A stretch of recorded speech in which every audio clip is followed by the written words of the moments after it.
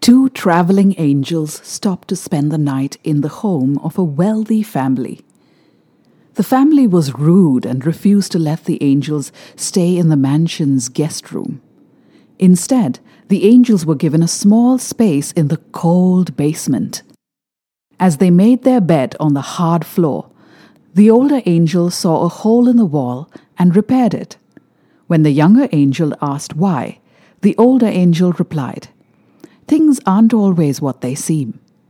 The next night, the pair came to rest at the house of a very poor but very hospitable farmer and his wife. After sharing what little food they had, the couple let the angels sleep in their bed, where they could have a good night's rest. When the sun came up the next morning, the angels found the farmer and his wife in tears. Their only cow, whose milk had been their sole income, lay dead in the field.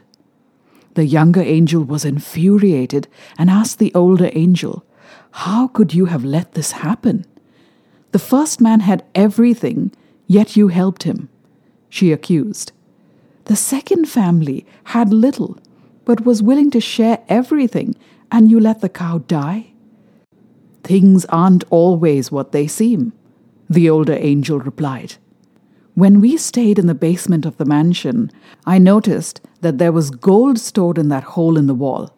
Since the owner was so obsessed with greed and unwilling to share his good fortune, I sealed the wall so he wouldn't find it.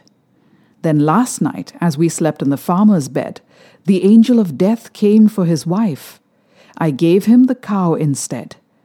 Things aren't always what they seem." So what have we learned from this story? Sharing what we have will bring joy to both the one who is sharing and also the person receiving it. Let us always have gratitude for what we have. Having gratitude and being contented brings peace and joy in our lives. We must be contented with what we are blessed with. Sai Ram.